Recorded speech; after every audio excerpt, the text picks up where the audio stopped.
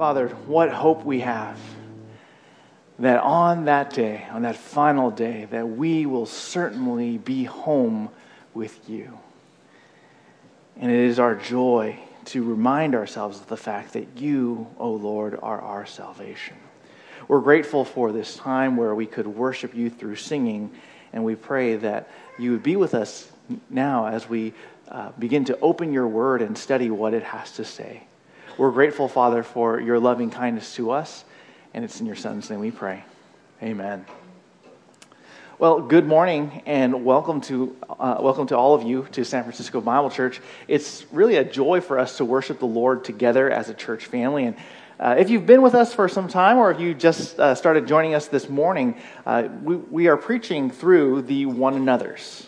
We're preaching through the one another's, and whenever I have an opportunity to preach. And we are fast approaching the end to that study.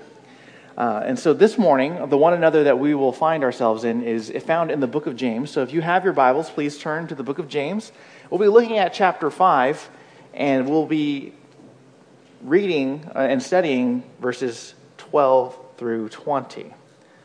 Verses 12 through 20. James writes this: "But above all, my brothers, do not swear, either by heaven or by earth or with any other oath, but let your yes be yes, and your no be no, so that you may not fall under judgment.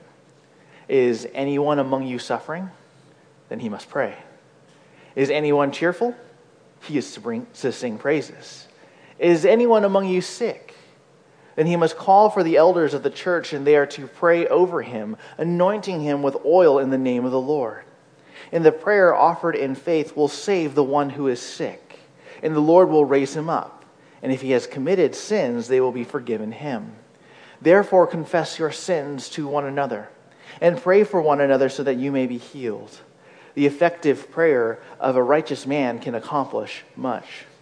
Elijah was a man with a nature like ours, and he prayed earnestly that it would not rain, and it did not rain on the earth for 3 years and 6 months. Then he prayed again, and the sky gave rain, and the earth produced its fruit.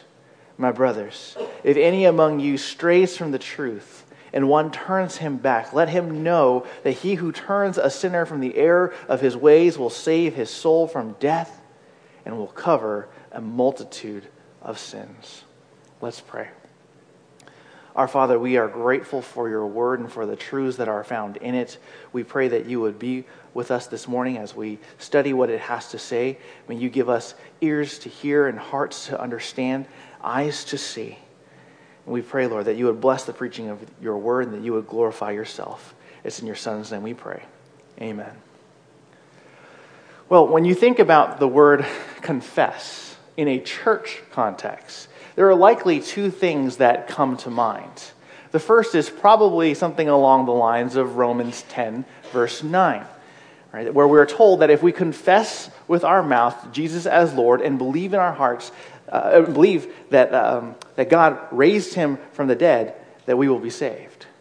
Right, so that's probably the first thing that we're thinking about. The second thing that may come to your mind is how our confession is different from a Roman Catholic confession, where the confession of sins can only go through a priest. Christian confession, on the other hand, is made to God directly. It's made to Christ directly. But does confrontation occur in does confession, not confrontation, does confession occur in other contexts too? Well, yes. Christian confession, as we just read, happens within the body of Christ. It happens within the family of Christ. It is a necessary part of life together, since we are all still in the process of becoming like Christ. Living together, whether it's in our families, with our friends, or our church family, inevitably exposes the remaining sins that reside in our hearts. And as a result, while we are still being transformed into the likeness of Christ, we will always have a need to confess sin towards one another. Moving on and acting as if nothing happened and that time will heal all wounds is neither acceptable or biblical. For we are told by our Lord, and his apostles that confession of sins is what pleases God. So in our passage this morning, we are going to observe three features of a church that is committed to confessing sin to one another. Three features of a church committed to confessing sin to one another. And those features are that we are to speak with integrity, we are to pray compassionately, and we are to pursue mercifully. We do have a handout in our online bulletin as well, so if you would like to follow along there, you can have that outline with you. There are some fill-in-the-blanks, and there are the cross-references there as well. But the first point, the first feature of a church that is committed to confessing sin to one another is that we speak with integrity. Verse 12, "But above all, my brothers, do not swear either by heaven or by earth or with any other oath, but let your yes be yes and no be no, so that you may not fall under judgment." Previously, in verses 7 through 11, James had instructed believers who were suffering, particularly at the hands of the wicked and oppressive rich in their community, to wait patiently upon the Lord and to beware of groaning and complaining against one another when wronged. To sinfully judge and condemn one another exposes a heart of unbelief. And whether that unbelief is complete unbelief in God or just practical unbelief, right? Functional unbelief, it's still unbelief. And the thought of such a complainer would essentially be, God's not going to do anything about it, so I must. I must step in the gap and fill out what is missing, what is lacking. And in a similar warning of God's judgment, right, that's God's judgment is for those who have that unbelief. In a similar warning of of God's judgment, James commands believers that we are not to swear oaths. The command not to swear oaths, it's not a universal command. Right? It's not a universal command, but a very particular ban. Believers should not swear oaths in our everyday conversations to indicate that we are telling the truth. We hear statements like this all the time, right? Even today, because some people like to say, "I swear to God," right? Or I've even heard other people, athletes, say, "I swear on the lives of my parents. I swear on the lives of my children. I did not take performance-enhancing substances." Or we even swear oaths in a seeming romantic gestures too, right? "I swear, by the moon and the stars in the sky, I will be there." The point of these oaths is a promise. Right? It's a promise that says, whatever I say is true.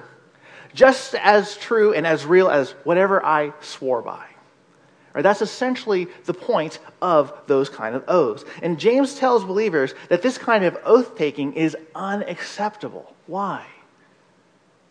Because we ought to let our yes be yes and our no be no so that we won't fall under judgment. Now, why is that such a big deal? Why is making an oath such a big deal to God that he says judgment is on the table if you make these oaths? Ancient Jewish practice does not forbid taking oaths. We see it throughout the Old Testament. In fact, God himself takes oaths. So what's the problem? Well, the problem was with the misuse of oaths, to allow one to appear truthful when in reality they were not. Why does that matter? It matters because God's people are supposed to be like God even in our speech. We're supposed to be like God even in our speech. And that means that our speech and our reputation should be so marked by truth that oaths are completely unnecessary. Everything that we say, we mean. Right? It should be true. It should reflect that true character of God. So when someone is saying, "Are you sure you didn't do that?" and you say, "Yeah, I didn't do that," you don't have to say, "I swear I didn't do that." Right? Your word matters. And if we are not honorable in our speech, if we make oaths claiming that we are telling the truth and that our word is good when we're not, in fact, telling the truth, or we're trying to find a loophole out of the situation, right? It's like, oh yeah, I definitely did it, right? And we're crossing our fingers, and then they come back to us and they say, well, I thought you said that this was true. And you're like, oh, well, I didn't mean it because I was crossing my fingers, so haha. Right? We should not have that kind of attitude when it comes to our word. Our word should mean something, right? It should be true. Because we see in Matthew 12:36 that we will give an account for every careless word that we have said. Even if you're not a talkative person, right, that is a heavy thing to consider because we have a lifetime of words that we have uttered. And not all of those words are good, and not all of those words are true. Right? And we will give an account for every single one of them. If that doesn't give you chills down your spine, I don't know what will. That we give an account for every careless word that we say. Now, for those who suffered at the hands of others like James's audience have, don't you imagine that they would be tempted not only to complain against those who have wronged them, but also to embellish a little bit, right? To add on some extra details or maybe hide some other truths to make it seem like they are for sure in the right, or that this other person, their transgressions against them is even bigger than it really is. Or even if it wasn't really that intentional, don't you imagine that they could misrepresent what other people have said to support their point? We do that all the time. Why couldn't they? Right? Why wouldn't they? Especially if they were suffering. And so what the principle that we draw from here is this: if we're going to be a church that is committed to confessing sin to one another, then we have to be committed to have integrity when we speak. Right? We have to have integrity when we speak. When we confess our sins, we ought to confess it all. Right? Confess all of it. We have to resist the temptation to make whatever sin we've committed less than what it actually was. Aren't we tempted to do that?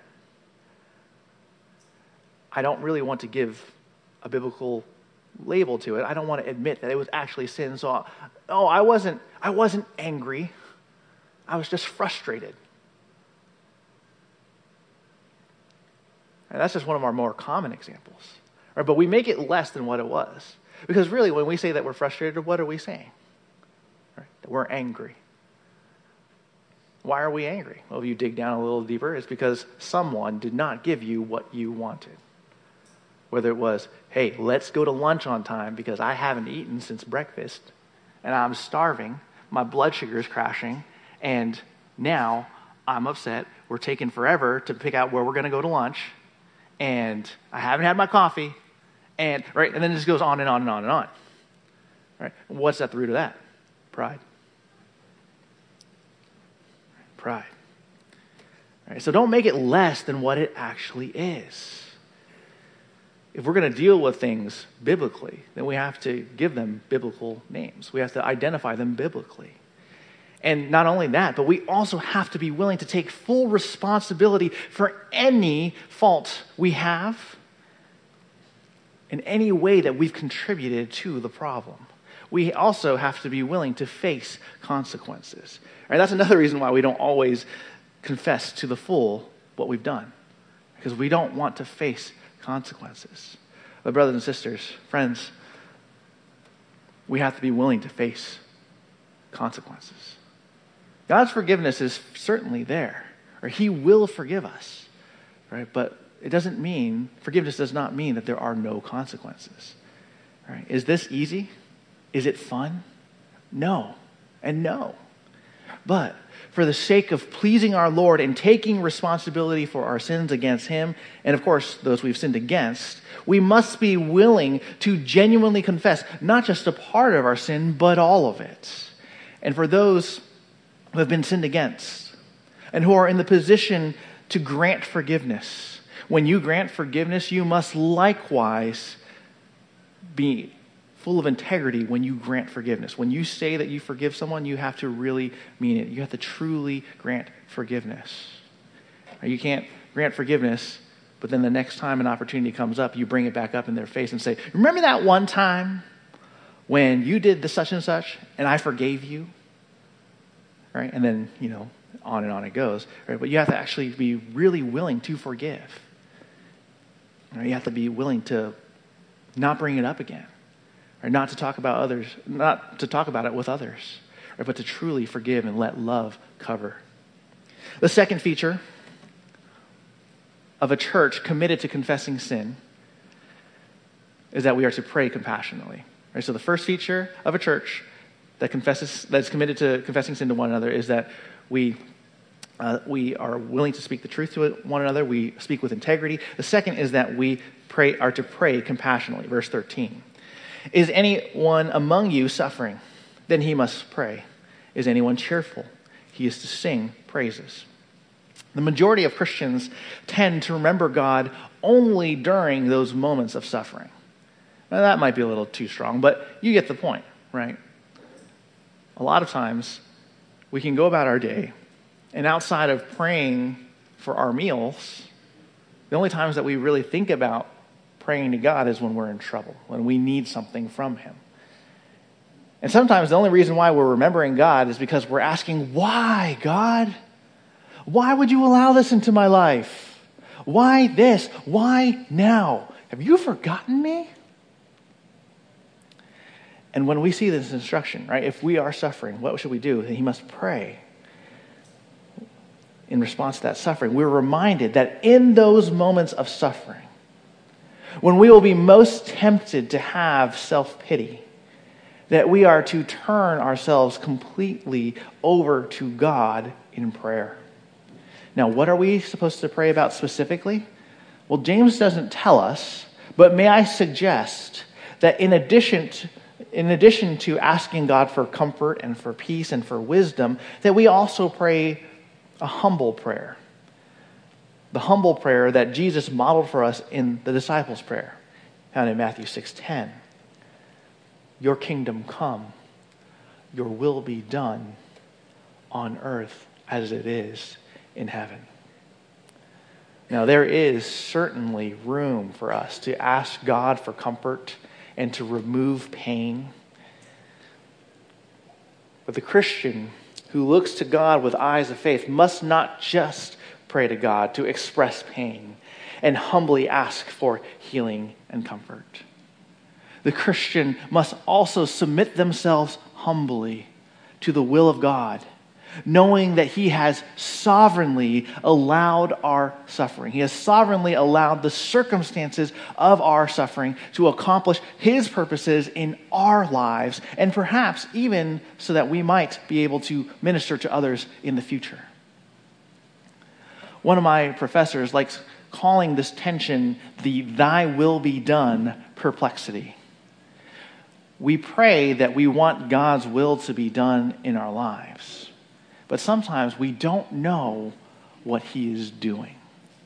And this is certainly a tough place to find ourselves, right? But when we depend on God in our suffering, this is the attitude and the thinking that we must fight to have. Right? We must fight to remember that God is sovereign, that He is in control of all things, that He loves me, and He works all things according to my good so that I can be conformed into the image of Christ. And so even though I don't understand, even though I'm hurting, I will still say, your will be done. And I will still, like Job, bless God's holy name. Right? That's the kind of thinking, that's the kind of attitude that we have to fight for in suffering, in confusion, and in pain. Is to trust God fully. It's easy to trust God when you're happy. It's easy to trust God when things are going well. But when things are difficult, right, this is the attitude that we ought to have. Lord, I don't understand, but your will be done in my life. Of course, for the one who is cheerful, the task is way easier. Right? As it's easy to sing praises when we're glad, but as we do so, we also know that we don't always give praise and thanks to God when things happen to us too, right? When good things happen to us, we don't always give thanks to God. We don't always sing praise to God. And so the challenge for us is to strive to remember that there is nothing too small to give God thanks for in this life. One of our elders reminded me of this recently, and he said to me that God displays his kindness to us in salvation. And if you think about it, the priceless gift of salvation is the best gift that God could ever give, and he doesn't really owe us any more.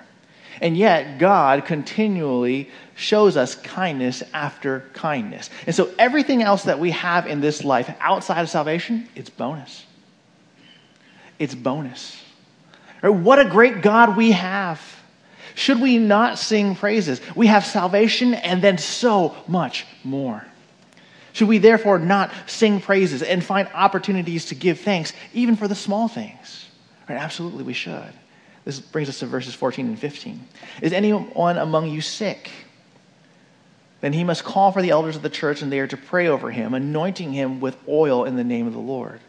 And the prayer offered in faith will save the one who is sick, and the Lord will raise him up. And if he has committed sins, they will be forgiven him. God sometimes allows sicknesses and other physical things to occur in people's lives for his glory. And we see that in the example of the man born blind in John 9. Sin was not the reason why this man was born blind. However, we also know from David's life and from other Israelites like Miriam and King Asa that God may allow sickness into the life of a sinner to remind the sinner of consequences, right? The consequences of their sin. We see both in Scripture, that sicknesses are not a result of sin, but sometimes sicknesses can be a result of sin. We see both cases. And whatever the case may be, isn't it interesting that the one who is sick must call for the elders to pray over him? That tells us two things. Right? Well, one, he's not well enough to go to church, right? So he's at home, likely. But then he's calling the elders, right? Well, why the elders? Right? One commentator I looked up made a very interesting observation. Doctors were available during those times that James wrote his letter. Right? Even an ancient book known as the Book of Sirach encouraged sick Jews to pray and then give way to the physician, for the Lord has created the physician. Now, the book of Sirach is simply a religious writing outside of the Old Testament scriptures, but it is interesting that there's an acknowledgement that you pray to God, but you still go to the doctor. Right, so why would we call the elders when we should really probably be calling a physician? Because I don't know if you've checked our credentials lately, but the majority of us, minus 2, do not have medical expertise. All right, so why would we call the elders? It's not because the elders have special powers, special gifts of healing. It's not because we purchased that holy extra virgin olive oil that was pressed and bottled in Jerusalem in Jesus' tomb, and therefore we have the power to heal you whenever you call us, and we'll just pull out our little bottle and we'll sprinkle you with some of that oil. All right, by the way, there's no such thing. I made it up. The elders are called to pray over someone and anoint them with oil to remind the one who is suffering from illness that the Lord has not forgotten him. It's a physical reminder that the Lord has not forgotten the one who is sick. This is a symbolic anointing of oil. It's simply a reminder that we are lifting this one up, the sick one up, to God in prayer. And as both elders and the one who is sick prays, as they pray together, right, it provides opportunities for reflection. And if sin is present, then it provides an opportunity for confession of sin. It is in those cases that the Lord will forgive the one who is sick. And you all know, as well as I do, that just because the elders may pray over someone, it doesn't mean that there will be an immediate or miraculous saving from illness and raising up to full health. If that was the case, then we would never lose anyone. That all the people in our church who are sick, they'll get better immediately. But that's not what we see. Therefore, this promise that the Lord will save and raise up the one who is sick is limited to those prayers for healings that match up with God's plan for this sick individual. The prayer offered in verse 15 is therefore not saying, if you and those who are with you have enough faith, you will be healed. It is not, okay? It is not because people lack faith that one is not healed. Or you hear that in contemporary Christianity today, right? That if you pray enough and if you have enough faith, you will be healed. And if you didn't get healed, it's because you didn't have enough faith. Isn't that wicked? Isn't that awful? To say to somebody, oh, the reason why you didn't get better, you didn't believe in God. Right? Everyone else in this room, they didn't believe in God enough too. What a wicked thing to say to someone who is already sick and hurting and weak. It is not because you lacked enough faith. Right? Healing in this life only occurs if it is in line with the will of God for our lives now. God has other plans. His plans might not be our plans. His ways are definitely not our ways. And so we submit even those illnesses over to Him. Now, for those who are not healed in this life, it's not as if God is unfaithful or that we've missed out or lost either. For we know that the Lord will eventually deliver people from their long-term illnesses and raise them up in the end. Raise them up from the dead in the end. Right? Whether that ends in their graduation to heaven or the future rapture, we know from Revelation 24 that in that day He will wipe away every tear from their eyes. There will no longer be any death. There will no longer be any mourning or crying or pain because the first things have passed away. And so if you are a believer suffering from long-term health issues, remember the hope that you have in Christ. It may not be clear when the end will come, but fix your eyes and your hope upon Jesus, because He is not forgotten. As we were reminded back in James 5:11, the Lord is full of compassion and He is merciful. The Lord will make everything right. So do not lose heart. But in the suffering, strive to live your life to glorify Him, knowing that He has forgiven you of your sins and has the power not just to heal, but also to bring you safely home. And this brings us to verse 16. Therefore, confess your sins to one another and pray for one another so that you may be healed. The effective prayer of a righteous man can accomplish much. So in light of the great power of God to heal and forgive sins, and that's what that therefore is for, James commands believers to confess our sins to one another and to pray for one another. Sick believers are to call on the elders for prayer, but the responsibility to pray for one another is not limited to the elders. Right? You can't say, well, I'm not an elder, so I hear that you're sick, hope you feel better. No, we're all to pray. Right? It's the responsibility of the whole church to pray because we're one.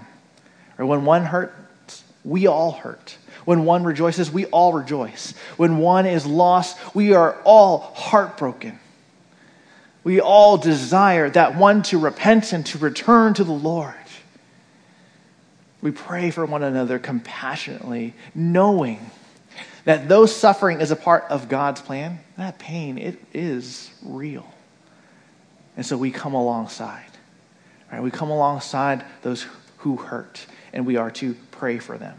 And this reminder for everyone in the church to confess sins to one another and to pray for one another is a reminder that there is no power in the office of elder in and of itself. The power is in the prayer. But lest we forget, prayer itself contains no power either. The power in prayer is found in the one to whom we pray. Did you catch that? The power in prayer is not just the prayer itself.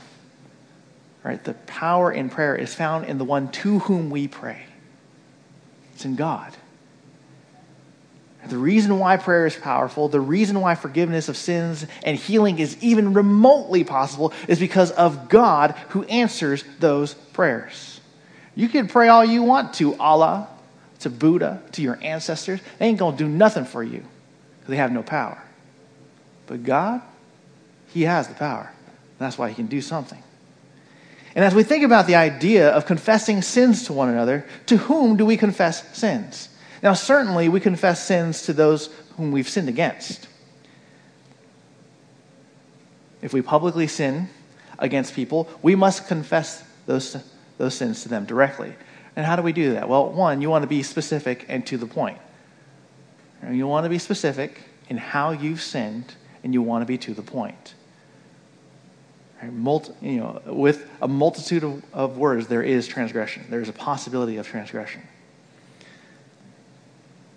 We also don't want to make excuses or blame shift.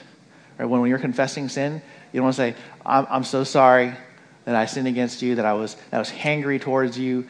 It was all these things. I was hungry, my blood sugar was crashing, but then, you were also kind of being really annoying and indecisive. It's like, well, thank you. Right? You just stab me in the back while you're confessing sin to me. That's not helpful. All right, so we don't want to blame shift. We don't want to make excuses. Take full responsibility. Right? Take full responsibility for how you sinned. It doesn't matter whether what they did made you upset. You didn't have to respond with sin, right? We don't have to respond with sin to sin. But we do. We make that choice. So we have to take full responsibility for that. Now, what if this person actually sinned against you and you were simply just responding? Well, like we just said, right? We didn't have to respond that way. So we're still responsible for our actions before God. You can't say, God, I'm not responsible for this. You shouldn't punish me for this. You shouldn't discipline me for this because look what they did to me. And God would look at us and be like, yeah, but what could have you done? Who should your hope have been in? How could have you responded?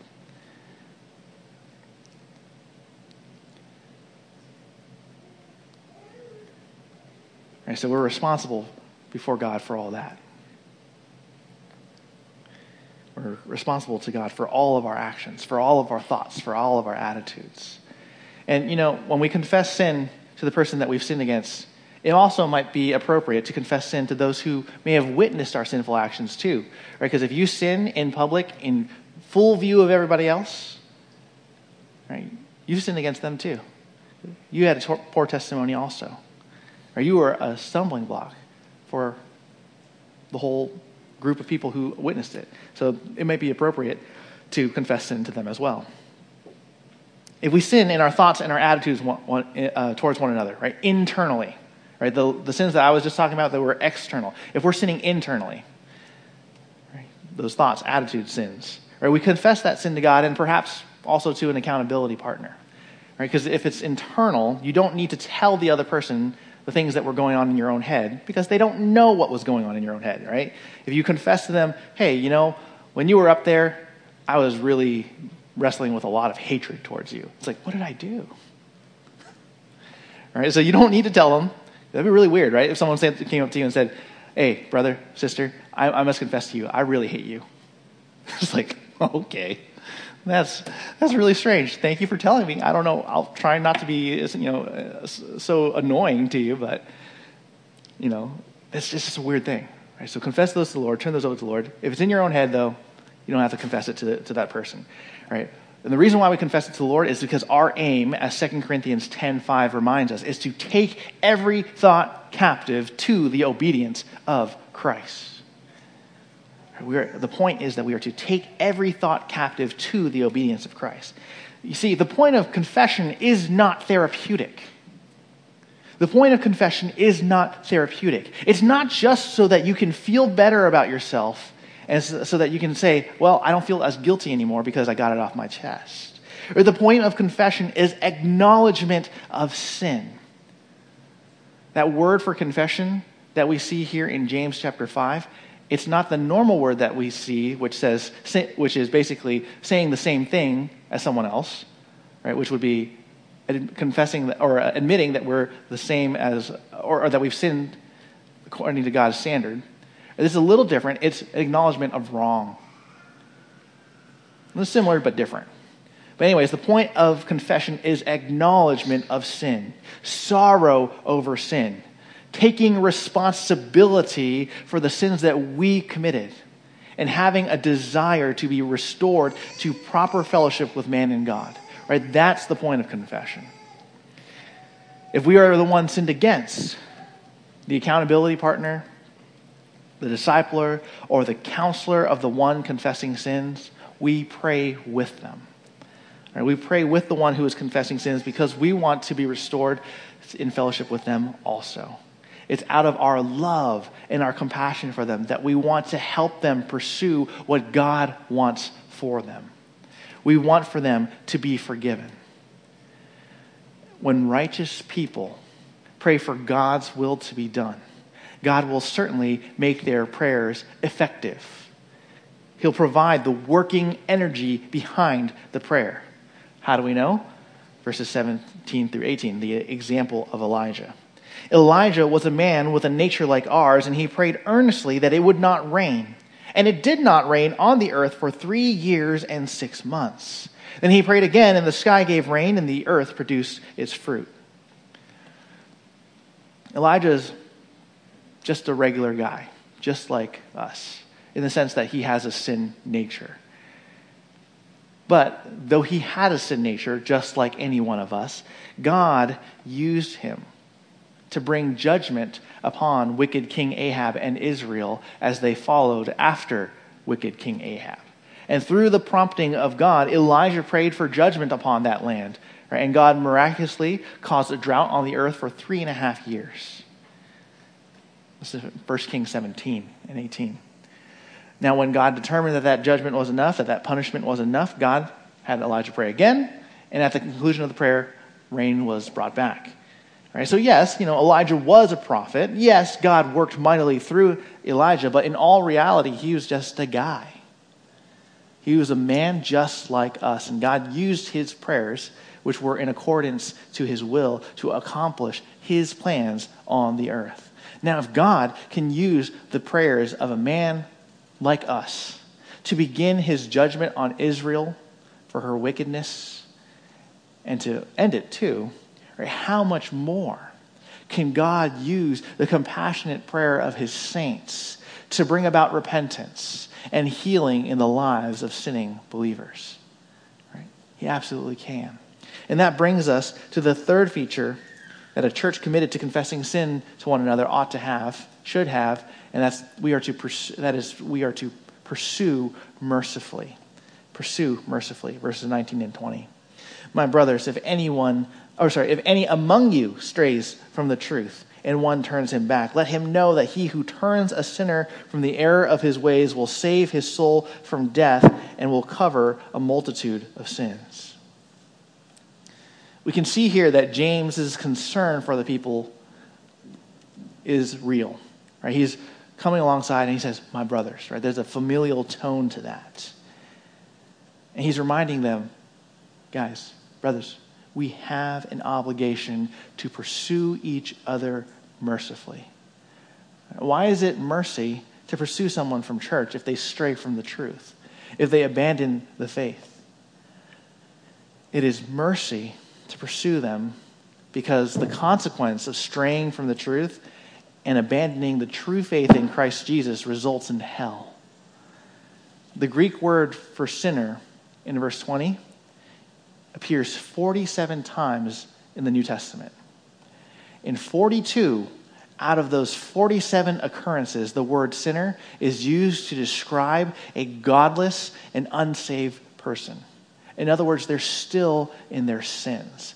This is not a word that is used to describe a genuine Christian who has some occasional struggles with sin. Rather, this is a word that describes someone who is an unbeliever. It describes someone who is still lost in their sin. Right? That word sinner, right? It tells us that you are characterized completely by your sin. But how can this be? How can this be if the person who strays from the truth is someone who is, as verse 19 puts it, among the people in church?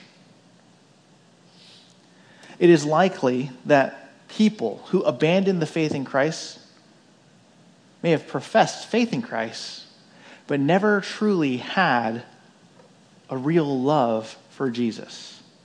And this is not to say that the things that they did or the emotions that they felt at the time were not real.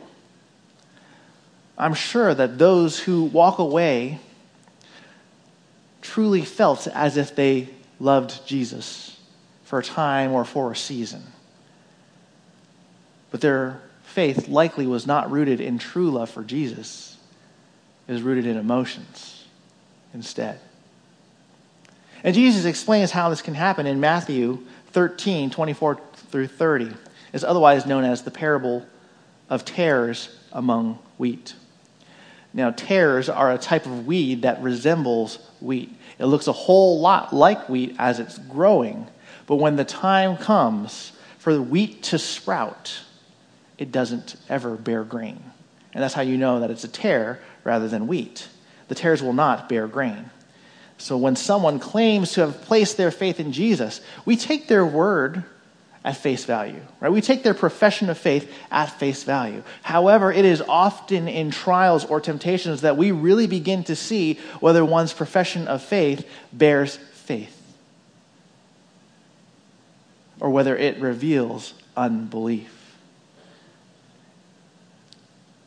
Now, it is true that genuine believers can temporarily get stuck in their sins, and it's true that they will struggle at times to respond with faith. But a genuine believer will be able to fight their way out of their sins and respond with faith and a desire to please God through the help of the Holy Spirit. You will, because of God's promise, be able to get through if you are a genuine believer in Jesus Christ. Because every day, every moment, true believers in Jesus Christ are faced with the decision either to please themselves or to please Christ. Who are you going to live for? Are you going to live for yourself and to please yourself, or are you going to live for Christ and to please Christ? Genuine Christians may struggle with this choice at times, but as they grow, they should see true love for Christ in their own hearts. They should see a desire to obey, and they should have a desire to be like Him. If there is no such desire, if someone remains in their sins and has no desire to repent, then they may have very well proven that they don't have a heart of love and faith in Christ, but rather they have a heart of unbelief, a heart of rebellion, a heart of sin. Now, this isn't always the case. Okay, this isn't always the case. But the way that someone responds to trials and suffering may prove that someone is a tare among the wheat. You see, it is impossible. It is impossible for a genuine Christian to have both genuine Christian faith and a domineering sinful lifestyle. The two are incongruent. They are incompatible. It's like trying to charge your phone with a charger that does not work. Right? If you have an iPhone, it's like trying to charge your iPhone with a USB-C. You're not an Android. You can't charge your phone with that. It won't work no matter how hard you try. The one who claims to have faith but also claims sin as an identity has no true faith. It doesn't matter how much they tell you, I love Jesus. If they say that their sin defines them, if they categorize themselves with their sin, if they label themselves with their sin, they have no true faith. Because Jesus doesn't save us to keep us in our sins. Right? He doesn't save us just to allow for us to continue on to be in our sins. The one who claims faith needs to have a desire to genuinely repent and to be like Christ. Christ doesn't give us excuses for our sins, so why would we? Right? We can't. And so, out of mercy, out of a love for the one who strays, James says that we ought to pursue. Right? Because the one who strays from the truth of the word of God, and they live in error. When James says, he who turns a sinner from the error of his ways will save his soul from death, he is not saying that the one who turns the sinner back from their sins saves that sinner from physical death. Now, sometimes that might be true, right? But it's not physical death that he has in his mind. The death that threatens the soul is not a physical death, but a spiritual death. It is the eternal wrath and separation from God that every unbeliever is destined to face if they do not eventually confess their sins and believe that Jesus died and rose again in order to free them from their sin and to cover their multitude of sins. As we just saw back in James 5:16, the whole reason why we are to confess sins to one another and to pray for one another is because God has the power to forgive us our sins. He will surely forgive us of all of our sins. He will surely bring about healing from the effects of sin upon our lives. And so, as Christians who have been saved by the grace of God, we ought to have a heart of compassion for those who remain in their sins. We shouldn't be surprised that they live sinful lives, because that's just the nature of a sinner. But instead of condemning them and judging them and saying, well, I don't know if you're part of the elect, so good luck, we are to pray for them. We are to pray for them. We are to lovingly and mercifully pursue them. We are to strive to do what we can, to point out the error of their ways according to God's holy standard, not our preferences, so that they might confess their sins to God, so that they might realize that their lives don't match up with their profession of faith. And if by God's grace, God uses our loving confrontation to help someone truly place their faith in Christ and to repent of their sins, then that person will know the full joy of salvation. They will no longer be under the imminent threat of God's condemning judgment, but will be, rather, completely forgiven of their sins. Though the struggle with sin may still remain, they can live with confidence. The same confidence that we can find in Philippians 1:6, which reminds us that God will be faithful to complete the good work that he began in us, to make us perfect, to make us like the mirror image of Jesus Christ. And he'll be faithful to complete that transforming work in our lives. There are no unfinished products in heaven. God will finish what he started. Friends who have gathered here today to worship God, consider who you are before God today. Are you one who has tasted and seen that the Lord is good?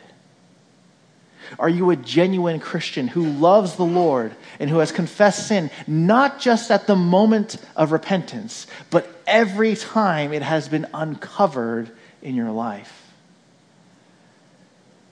Or have you prayed the sinner's prayer, but outside of changing your schedule and maybe every now and then helping out at church, nothing's really changed? Your sins remain. Your sins characterize you. The words bitter, angry, prideful, impatient, arrogant, jealous, selfish, and words like those are descriptions that stick.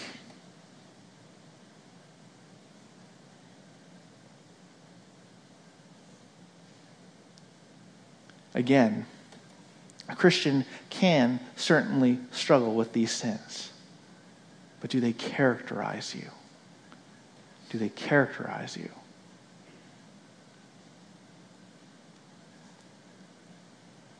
Isn't that crazy? That there should actually be no such thing as an angry Christian. That there should actually be no such thing as a prideful Christian. That there should actually be no such thing as a bitter Christian, or a jealous Christian, or a selfish Christian, or an impatient Christian. There should be no such thing. There can be no such thing. You will struggle with it for a little bit, but it cannot characterize you. It cannot be the way that you operate. Because if these descriptions stick, you really have to take a hard and honest look at yourself and consider, have I really put off the old man and put on the new? Am I really striving to have the mind of Christ? Am I really striving to love Christ with all that I am and to become more like him? Because if you're examining your life and you realize that you can't say yes to those questions, then that's probably an indicator that though you may have professed faith, you don't truly have faith. But then again, that's good news, right? Don't lose heart. Because if you are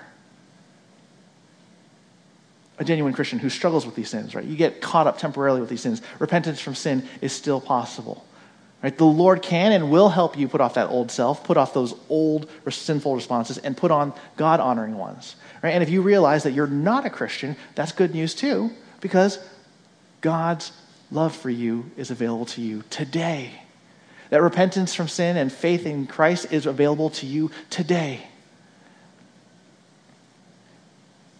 That good news, right? You know what it is. Romans 10:9 tells us this: if you confess with your mouth Jesus as Lord and believe in your heart that God raised him from the dead, you will be saved. And also 1 John 1:9, if we confess our sins, he is faithful and righteous to forgive us our sins and to cleanse us from all unrighteousness. If you are here this morning and you know that you are not a Christian, the good news of the gospel found in those last two verses, they apply to you just as much as they apply to someone who grew up in church but does not believe. Every single one of us was born with rebellion against God in our hearts. None of us are righteous. None of us are perfect, not even one. And for that, all of us deserve to go to hell as punishment for breaking God's law, for failing to meet his righteous standard and failing to love him and to give thanks to him. But the good news of the gospel is that God provided a way of forgiveness through his Son, Christ Jesus, through his death and his resurrection. God is willing to save. He is willing to save sinners from the errors of their ways. He is willing to save their souls from eternal death. He is willing to cover or forgive a multitude of sins, not just the big ones, all of them. And so will you this day, this very hour, cry out and confess to God, yes, God, I know that I'm a sinner. I know that I deserve hell. Please forgive me. Because he is ready. He is willing. He offers mercy and compassion to you through the good news found in his word. And so will you confess your sins to God today and believe in him? This morning, we had the opportunity to study the one another of confess to one another. And we did it in its context. And in doing so, we observed three features of a church committed to confessing sin to one another. A church that is committed to confessing sin to one another will speak with integrity towards each other. We will pray compassionately for one another, and we will mercifully pursue one another out of concern for one another. May the Lord be with us as we continue to strive and to grow in all of these areas in our lives and in our practice as a church. Before we sing in response, I want to provide some application questions for you all to consider, to meditate upon. Number one, why might it be tempting to hold back details in our confession of sin to one another? Why is it tempting to hold back details? Why don't we just confess straight up? Question number two, are there any unconfessed sins of thought, mind and attitude in our lives that need to be repented of before God? And number 3, are there any unconfessed sins that we've committed against other people that need to be repented of before God and to those other people? And just kind of bonus, how might we go about confessing sin and asking for forgiveness from those people that we've sinned against? Let's pray. Our Father, we're grateful to you for your word and for just these reminders, Lord, of how you want us to be as a church, who you want us to be as believers in Jesus Christ.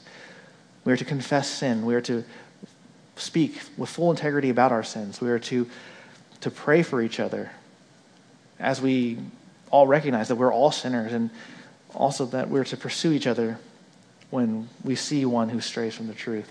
We're grateful for these truths, Lord. We pray that you would help us all to consider how we stand before you, and we pray that, Lord, you would help us to be committed all the more to follow after you with all our heart, mind, soul, strength. Or if there are some here among us who are not believers in Jesus Christ, we pray that, Lord, you would help them see how much you love them. Help them see how much danger they're in because of their sin, but also how you yourself have provided a way of escape to them. Thank you, Father, for this time where we could study your word and worship together. It's in your Son's name we pray. Amen.